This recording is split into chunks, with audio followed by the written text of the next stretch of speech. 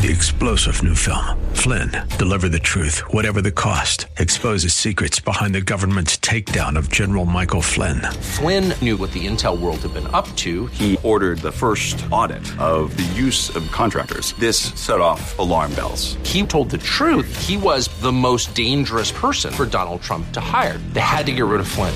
Flynn, deliver the truth, whatever the cost. Available now. Watch it today. Go to salemnow.com. salemnow.com. It's not the first time these two have been sent to their rooms. Rick and Dan are live from their homes thanks to Zoom, here on Faith Talk Atlanta. Hey, it's Faith Talk Live. I'm Rick Probst. And I'm Dan Ratcliffe.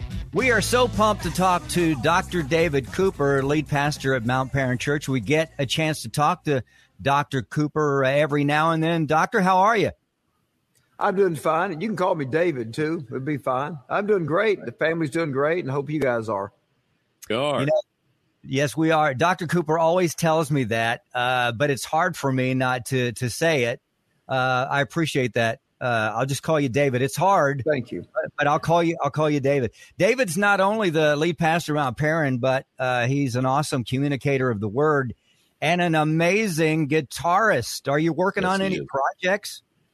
I have 2 new albums coming out this year, recorded over the last 18 months, 2 years. One's original songs that really kind of span most of my life that haven't really been published. And another's one of these guitar instrumental albums. And we just released a new worship song I wrote last summer. I played the piano with this one called I Will Wait. We performed it here in church. It's a very moving, based from Psalm 27. So that's posted and available. It's a very moving worship song. So it's been a blessing too. We do want to talk to you about Dr. Paul Walker. He passed, I believe it was the 23rd at the age of 89.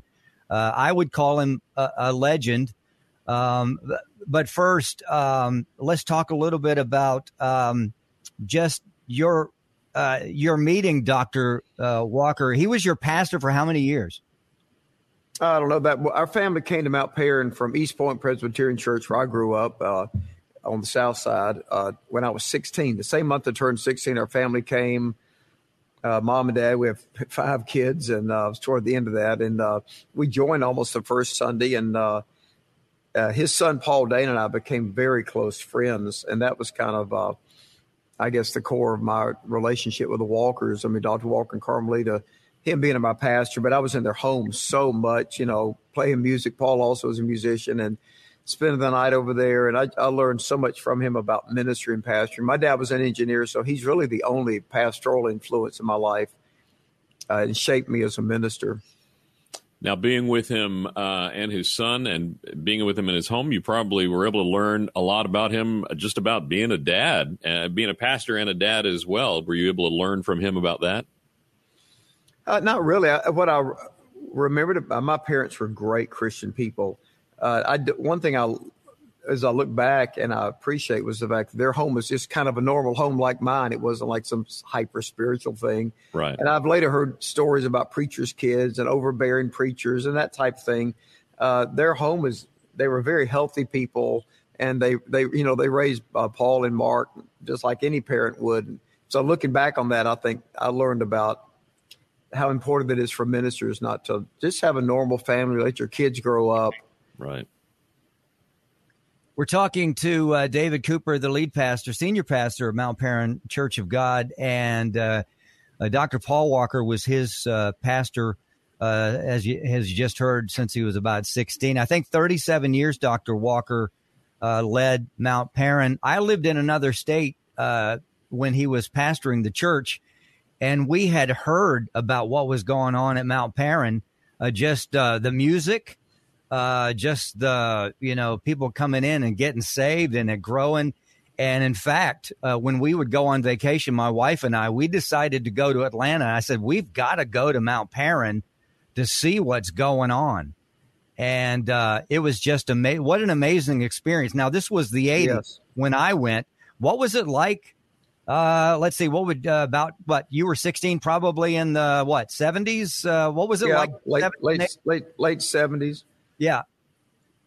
But yeah, I know him as not my pastor, but also Paul's father. So even to this very day, when I'm around him, it still feel like a teenager, because I guess that kind of was the template, off of knowing him.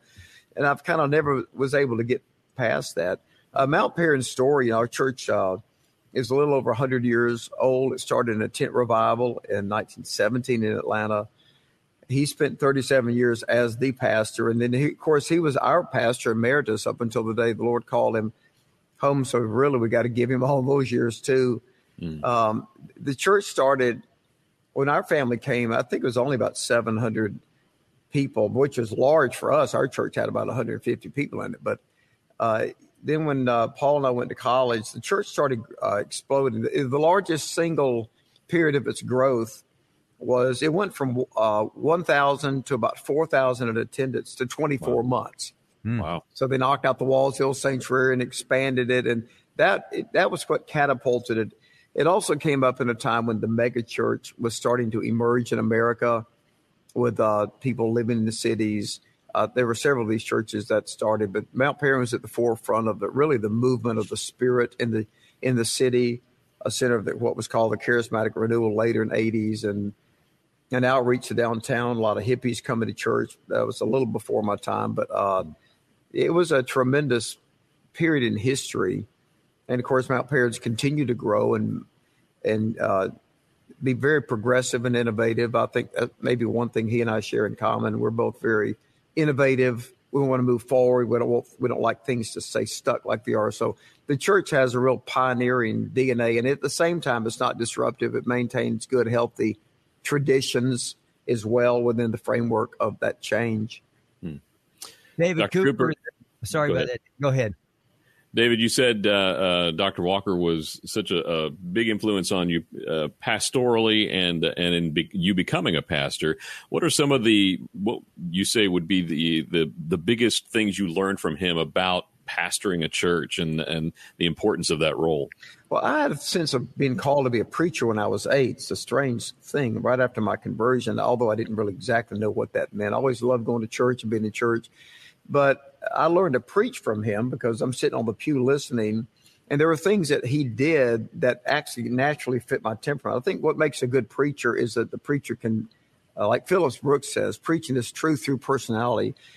What makes a good preacher is kind of do what comes naturally. There are things he did that were natural to me, like the scripture memorization, preaching from memory, and the energy that, I have a lot of peaks and valleys in energy. But he also was a musician. So my whole sense of preaching, how to preach about the Bible, lifting up Jesus, talking about real life issues. He was a psychologist. I'm a licensed therapist. Paul and I both did that, studied psychology and picked that up from his dad. I went to everything. The way I do agendas for a meeting, I was just on the inside of the church because of my relationship to Paul. And so I just learned everything about how you oversee a church. I just basically do what he did. And of course, now, it's got my own spin on it, but it's the same core concepts I learned from being with him. And I was just in everything. I was around everything. It was all I knew.